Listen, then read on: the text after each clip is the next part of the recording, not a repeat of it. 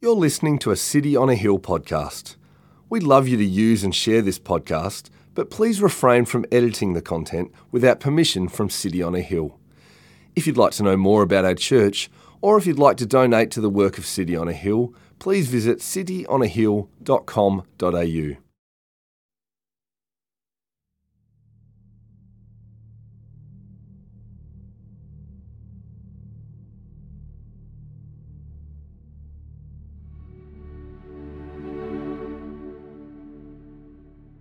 As you come to him, a living stone rejected by men, but in the sight of God chosen and precious, you yourselves, like living stones, are being built up as a spiritual house, to be a holy priesthood, to offer spiritual sacrifices acceptable to God through Jesus Christ. For it stands in Scripture, "Behold, I am laying in Zion a stone, a cornerstone chosen and precious, and whoever believes in him will not be put to shame." So the honor is for you who believe, but for those who do not believe, the stone that the builders rejected has become the cornerstone, and a stone of stumbling and a rock of offense. They stumble because they disobey the word, as they were destined to do. But you are a chosen race, a royal priesthood, a holy nation, a people for his own possession, that you may proclaim the excellencies of him who called you out of darkness into his marvelous light. Once you were not a people, but now you are God's people. Once you had not received mercy, but now you have received mercy.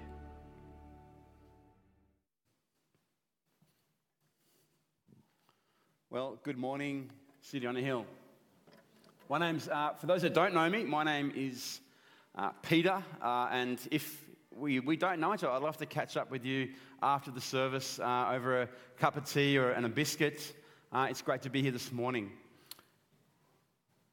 Now, last year, I was in a Zoom meeting, and the room that I was in started to shake. And I could see on Zoom, my colleague's room that I was in the meeting with, books flying off the shelf. Their rooms were shaking as well. And one of my colleagues yelled out from the computer screen, "Quick, grab your family, get out of your house straight away. This is an earthquake." So I burst into the lounge and I yelled at my kids, "Get out of the house, there's an earthquake." I said, "Where's Mum?" And they said, "She's in the shower." So I busted into the shower. I said, "Emma, get out of the shower, there's an earthquake."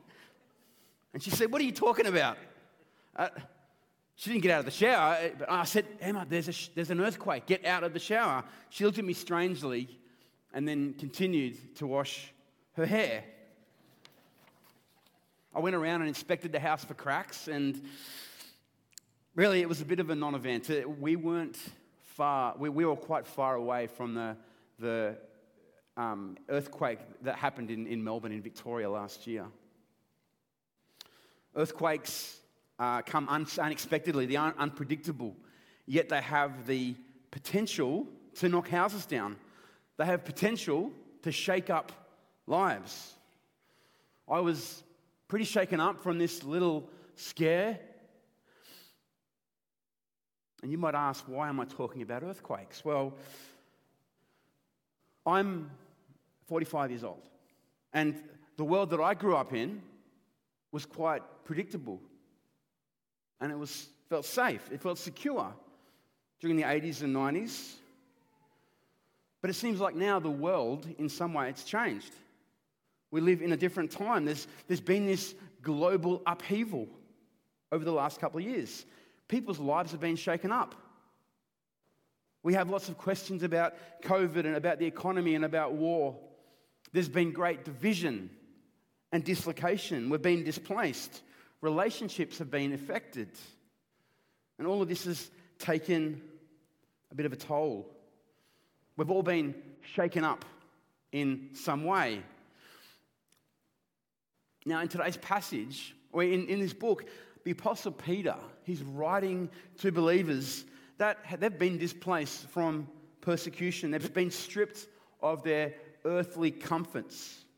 They're enduring undeserved suffering and persecution at the hands of the Roman Empire. And they probably felt their foundations were a bit shaky. They were tempted to return to their pagan lifestyle that they knew before that was less offensive to their neighbors.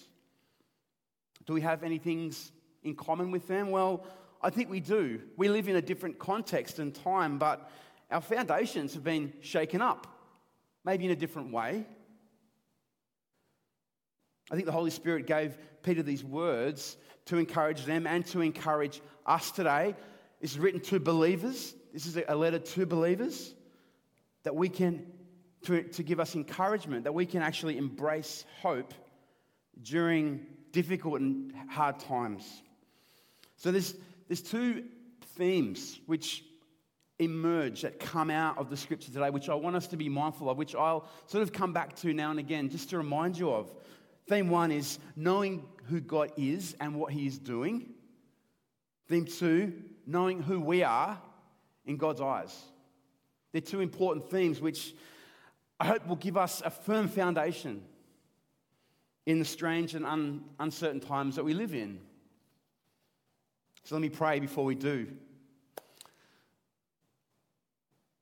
Dear gracious God, we thank you that you've gathered us here today. I thank you for, Lord, your precious people.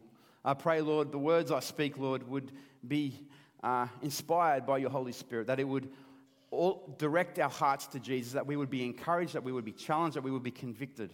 Help us, Lord, today to grow, Lord, more like him. I pray in Jesus' name. Amen. So, first thing I want to talk about is, how does Peter describe God? Who is God? Well, Peter uses all these building metaphors. He refers to Jesus as a living stone. He refers to him as a rejected stone, a precious cornerstone, and a stumbling block. So stones and buildings are embedded deep into the psyche of the Old Testament believers. It's right through the Old Testament. So what Peter's doing is reaching back from the Old Testament and applying this imagery of stones and to Jesus. So let's explore a little bit of how the Old Testament uses this metaphor. Firstly, I want to go to the book of Daniel. So Daniel was a Jew in exile in Babylon, and he had the gift of interpreting dreams. And he's interpreting the dream of the king of Babylon, Nebuchadnezzar, and he says this. He says, "You saw, O king, a great image, and its appearance was frightening. The head of the image was fine gold, its chest and arms were silver, its middle and thighs were of bronze, its legs were of iron, and its feet partly of iron and clay." Then he says this, "Then a stone was cut out of a mountain, not made with hands, and the stone struck the image and broke it to pieces. The interpretation, O king, is this: the precious metals are all kingdoms, and you are the head made of fine gold. However, the stone is the coming kingdom of God, and it shall stand forever. And of its increase there shall be no end." So, according to Daniel, this image of a stone represents an eternal, powerful, sovereign kingdom of God that rules over all the kingdoms of the earth. It's a great way to think of this imagery of stones during this time that we live in. The stone represents a king in God's kingdom. Peter, in this passage today, he quotes Isaiah and he uses an image of a cornerstone. What's a cornerstone? You may well know. It's a stone that lies at the corner of two walls. It unites the walls. It is the foundation of those walls. It's actually the nominal starting point for the building, for which the builders will build the rest of the building to get all their angles correct. So Peter says Jesus is a cornerstone, and Jesus actually asked Peter, he says this, "Peter, who do you say that I am?" In the Gospels. It's a very famous passage.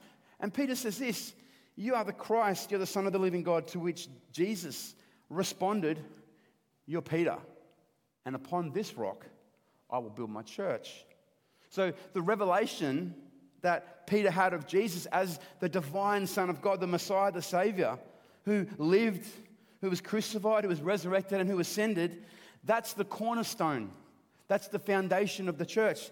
On that foundation, the early church exploded across the world under the Roman Empire, under persecution. And it's the reason the church keeps exploding today with rapid fire. It's the foundation for which we gather here today, on that cornerstone.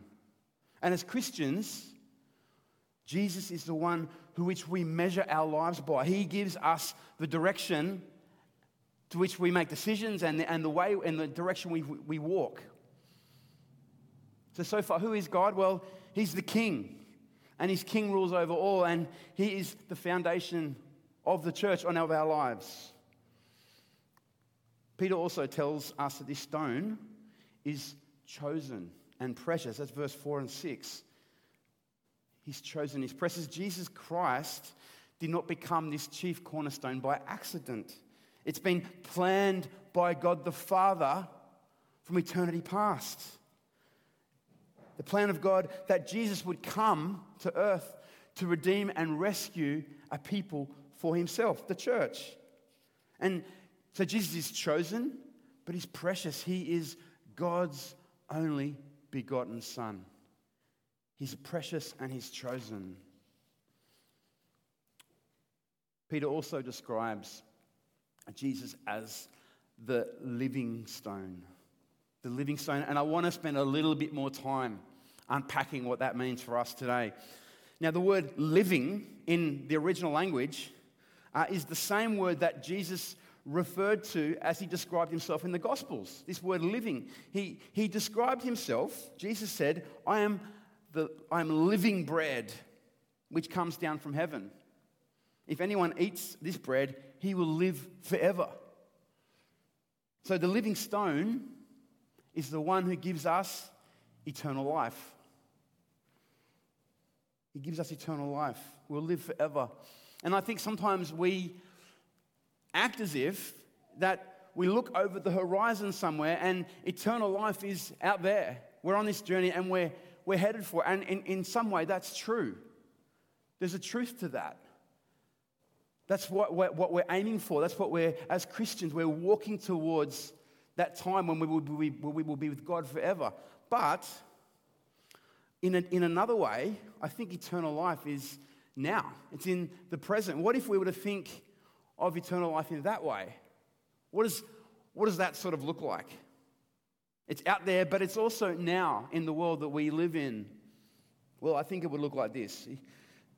Jesus, again, He referred to Himself as living water when He spoke to the Samaritan woman. This woman was an outcast. She was at the lowest point in her life. And when she comes into contact with Jesus, there's this amazing healing in her soul, in her spirit. This woman had lived a life probably abused, probably hurt, and she's just doing her best to survive in the world. And when she comes into contact with Jesus, there's a life, an impartation of life that transforms her, that restores her. And if you go through the Gospels and you read the ministry of Jesus, He does this time and time again with people. People that come in contact with Jesus, there's like an infusion of life. Think about the demon-possessed man who was under the control of darkness and evil. He came into contact with Jesus, and there was a transference of life. Jesus restores him psychologically, spiritually. He's in his right mind. He's got clothes on. Everyone, well, so many people had this type of interaction with Jesus. I was on my way to work the other morning, and I stopped past the newsagent, and I was walking past, and there was a big poster, almost the size of me, with a young woman jumping about 5 feet into the air with a lotto ticket in her hand, and she had a big smile on her face like this, and the logo on the poster was "Get This Life." Get this life, and I was like, "Oh wow, I want that life." Like it's one of those posters that puts a picture of a life that we should aim to. It's a life that so many people are attracted to and that chase after. It's a life that the world invites us to, the life of materialism and the acquisition of things and stuff and our best life now, all the comforts that we should have in this life. That's the life that the world invites us to. But in today's passage, Peter actually offers us a picture of a different life. Different picture of how God really wants to see us and who we are in Him. Peter says this, he says, when we come to Jesus, when we come to this living stone, we also become living stones. When we come to Jesus, this living stone, we become a living stone. We were once dead stones, but when we come to Jesus, we receive His life. We become living. Yes, eternal life. But let's also think of life in the present. It's a life that's connected to God. Peter goes on in his second letter, so it's 1 Peter and there's 2 Peter. And in his second letter, he says that we become partakers. We participate in the nature of God, in a divine life. In some mysterious way, there's an infusion. There's a uniting of our life to God's. It's an amazing and mysterious thought, what that actually means. But let's think about it. If we are connected to the life which is in God, we've got to think, what is this life like? It's good, isn't it? God is good. It's beautiful. It's restorative. It's healing. If this is true, it's a life that is powerful. It's a life that overcomes evil and darkness. That's what we're talking about. It's a life that gives strength to endure the challenging times that we all find ourselves in different ways. It's a life which gives us courage to face our fears. It's a life that gives us hope. It's a life that redefines who we are. It's the abundant life which Jesus spoke about. So how do we apply this to our lives? We all want to come and we need to ask the so what? How do we apply this? Well, let me give a bit of context. Most of us, as I said, we've lived in this weird COVID world. And the World Health Organization, there's a new psychological term coming out of that, and it's called an overwhelming flatness. There's an overwhelming flatness in our society. And the research suggests that we're all affected by this overwhelming flatness. I've felt it. It's not in so much as depression, but it's more just a struggle and everything is just a little bit harder to do. I've felt it. Has anyone else sensed a flatness in their lives, in their families? I've seen a few hands. In their workplaces, I'm seeing a few nods. Yeah, this is like, it's in the background, right? And it's interesting, new research says that this flatness is turning into grief. There's a grief. It's a grief with grief comes loss. It's like a loss of the life that we once had. It's a loss of the way we used to live our life. And we've been affected by it. Everyone has been affected by it. And we pray that we would get back to some sort of normal. It's looking like we're heading in that direction. But it's easy to become complacent. It's easy to become despondent, not to treasure God and to see Him as precious and to honor Him with our lives. It's easier when we're feeling flat and a bit of grief to just withdraw and just sort of sit back on the couch and watch Netflix. If we're feeling this way, and look, Peter gives us a simple application. Yeah. It's probably one of the greatest applications, but it's simple. He says, come to Jesus. He says, come to the living stone and receive His life. If you felt flat, or you felt darkness in your soul or in your mind, Peter says, come to Jesus. Really simple, and receive His life. Become a living stone. If you feel grieved in the way life has changed, come to Jesus. Maybe you're afraid of the future. And When we're afraid of the future, often we try and control and manipulate circumstances. And we lack trust in God's care of our life and of the world. And I can tell you, living that way, because I often live that way, it's exhausting. That puts a weight on us. Peter says, come to Jesus, come to the living stone, who is the King. His kingdom rules over all the nations and empires and governments. We can trust him with all our circumstances. We can trust him with our future. So come to him and receive his life. And his life gives us peace. Come to this chief cornerstone. Make him the foundation of our life and let him direct the way you walk and the decisions you make. Maybe this flatness, maybe this grief, this has affected your relationships. Families have been affected. Your marriages, with your children. Come to Jesus.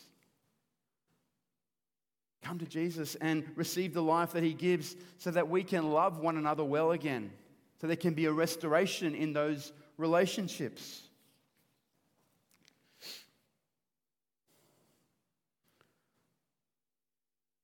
Peter also tells us in this passage that there are people in the world who do not honor Jesus. He says they don't see him as precious. They fail to notice him as the firm foundation, and they reject him. And the sad thing is that this stone that gives life is the same stone which can become the very thing that trips them up and causes them to stumble. Can you think of people in your life like that you know?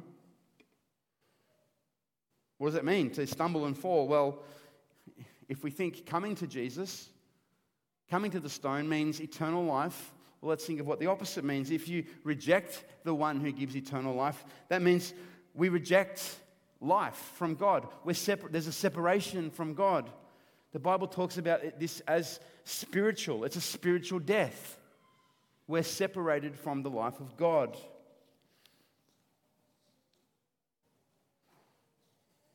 Now, it's easy to apply these. So again, Peter, why do people stumble? Well, they stumble because they're disobedient.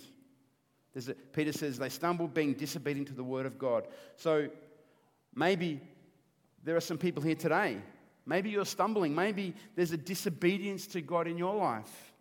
Maybe you've sensed God calling you to change something in your life, to repent of some secret sin, to give up something, to forgive somebody.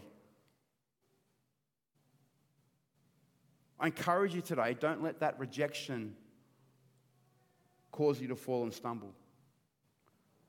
Again, the same application applies. Come to Jesus. Come to Jesus and receive mercy. Come to Jesus and receive forgiveness and receive his life. His arms are wide open to repentant sinners. And it brings great joy in heaven when they come. So come to Jesus. That's our first application. Now, and it's easy to apply this building metaphor individually. We need to be applying it individually because God loves to build into the lives of people. That's what he's about. But so that we can withstand and that we can flourish in the world. But that's only half the picture that Peter gives us today. We also need to zoom out. We need to see what God is doing on a grand scale. There's a grand scale.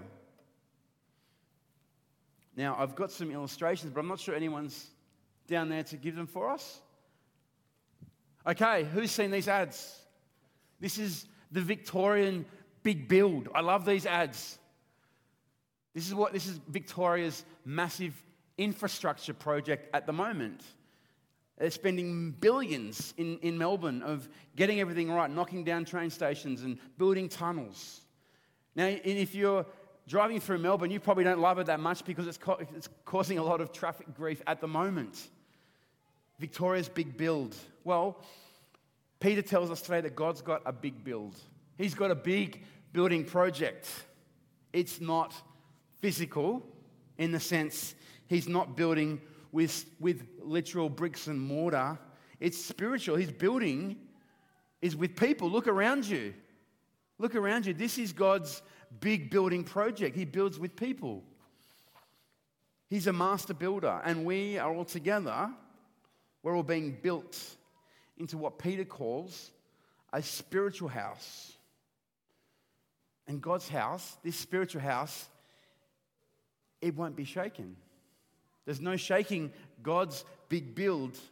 God takes dead stones, that's us, and He gives us life, and He fits us in to His big build, His glorious structure that He's making. And each time someone comes to Christ as Savior, a stone is placed into that living building, the church. And this analogy of a spiritual house, Peter's got in mind, he's got in mind the temple in Jerusalem. Okay, so that would have been very familiar to Peter and to those he would have been writing to. And in the temple in Jerusalem, right, what happens? Well, it's a place of worship, and there are priests. And the priests regularly offer all sorts of sacrifices. They kill bulls and goats, and they offer burnt offerings to God on behalf of the people.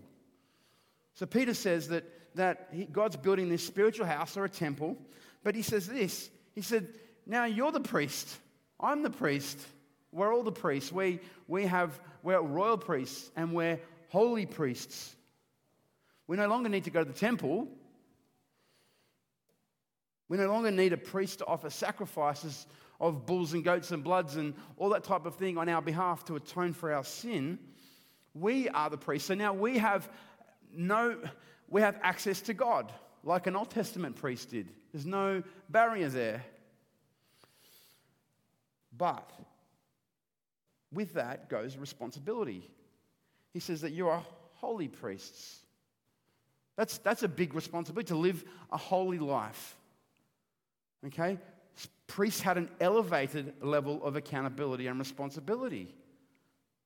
He says it's our role now as a holy and royal priesthood to offer spiritual sacrifices, not physical ones, but now we offer spiritual sacrifices to God that will be acceptable to God in God's spiritual house. Let me be clear. We don't offer sacrifices to atone for our sin, to make our way to heaven. Jesus has already done that. We offer these spiritual sacrifices because God has already made us living stones, because He has already made us priests. So what are these sacrifices? What's He talking about? Can you think of any? Well, you are the sacrifice. Paul says this. He tells us to present our bodies as living sacrifices, holy and pleasing to God. That means every aspect of our life. God, here's my hands, here's my mouth, here's my feet. They're yours. I place them on the altar. I sacrifice them for your purposes. Now that's really difficult. It's a difficult thing to do, right? I mean, I think it's easier to be a dead sacrifice, right? If you're a dead sacrifice, you don't think, you don't move, you can't think, you don't have desires, yet we're alive. We have all sorts of stuff going on, pulling us in all sorts of different directions. We're a mixed bag. We're fickle. Have you ever found yourself, I have, on the altar saying, God, I give you my hands and my feet, my mouth, and I place myself on the altar, and then the next minute, the next hour, the next day, I'm off the altar, I'm off doing something else. And we take ourselves off the altar. A living sacrifice is living a life on the altar. It's coming back to God and saying, here, I put myself back on the altar. I get off again, but I'm going to put myself back on the altar every day, offering our lives to God. You are the living sacrifice. So what does that look like? Well, as priests, we can sacrifice with our mouths. We can praise God. The book of Hebrews says this, let us continually offer up a sacrifice of praise. The fruit of lips that acknowledge or confess his name. Often we don't feel like praising God when we're feeling flat, when we're feeling annoyed or angry or just flat or just down. But it's in those moments, that's when it becomes a sacrifice. That's when we go back on the altar, we praise God. Why should we praise God? Well, Peter tells us. He goes on to say, he goes on to tell us again who we are. Why do we praise God? Because what God's done and who we actually are. He says, you were once in darkness, but now you've been put into God's wonderful light. That's a reason to praise God. He says, you are God's special possession. That's a reason to praise God. He says, now you've received mercy. You're God's people. And Peter says, yep, we need to praise God in our own time, but he also says that we need to declare that praise. We need to declare that with our mouths to others. Be ready and able and willing and looking for opportunities to make that sacrifice of praise of who God is and what he's done and who we are to others. That's a sacrifice. It's difficult. But that's what he's calling us to do as priests in God's spiritual house. As priests, we offer up sacrifices with our mouths, but we also offer sacrifices of good works. Again, in Hebrews, he says, do not forget to do good and share with others, for with such sacrifices, God is well pleased.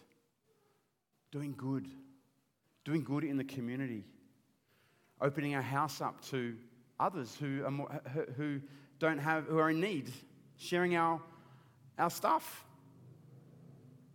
doing good, serving the cause of justice and righteousness in the world. That's a sacrifice as well. Another way we can sacrifice is giving of our finances or giving of our resources. Paul, when he was in jail, he was writing to the Philippians. They'd sent him all this stuff. They sent him money. They sent him gifts. And he says this is an acceptable sacrifice pleasing to God. The giving of our finances and of our resources to the work of God's kingdom. That's a sacrifice. So as priests in God's house, and I'll invite the musicians up now. As priests in God's house, we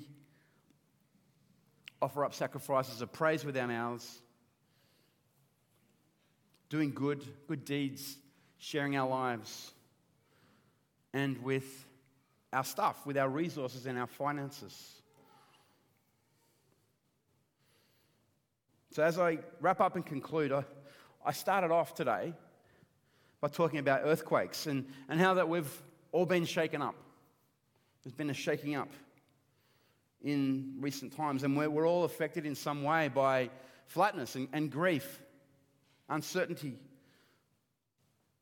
But this picture of who God is, I hope will encourage us of who God is, that he is the King who rules over all.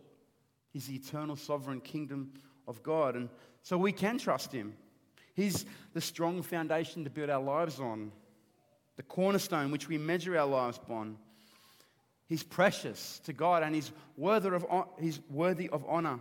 He offers us eternal life, but he offers us this life in the present. He offers us an infusion of this divine life which is good and powerful. That's the abundant life that Jesus talks about. So if you get one thing out of today's sermon, the application is come to Jesus. Come to him, the living stone. Be vulnerable. Be courageous. And come to him. And there'll be people over to the side if you'd like to pray with them at the end. Or myself, if you'd like to speak with me or one of the other pastors here today. What's God doing? Well, He is the master builder. He's building a spiritual house. And this house is eternal. Look around us. Take a look around. The people that you see here, we're going to be worshiping with God, with one another in heaven forever. It's an eternal house. Who are we? We are living stones, and we're all being built together. We're a community. This is God's big build. We are a spiritual priesthood, and we have access to God. So let's all make those sacrifices that I was talking about. Let's live our lives accordingly, with our words, with our deeds, and with our stuff that we have. And we're going to do that right now. We're going to give up a sacrifice of praise to God. So I invite you all to stand as the band leads us in praising our Lord. Amen.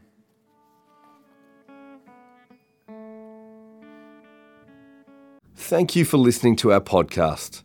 If you'd like to know more about our church, or if you'd like to donate to the work of City on a Hill, please visit cityonahill.com.au.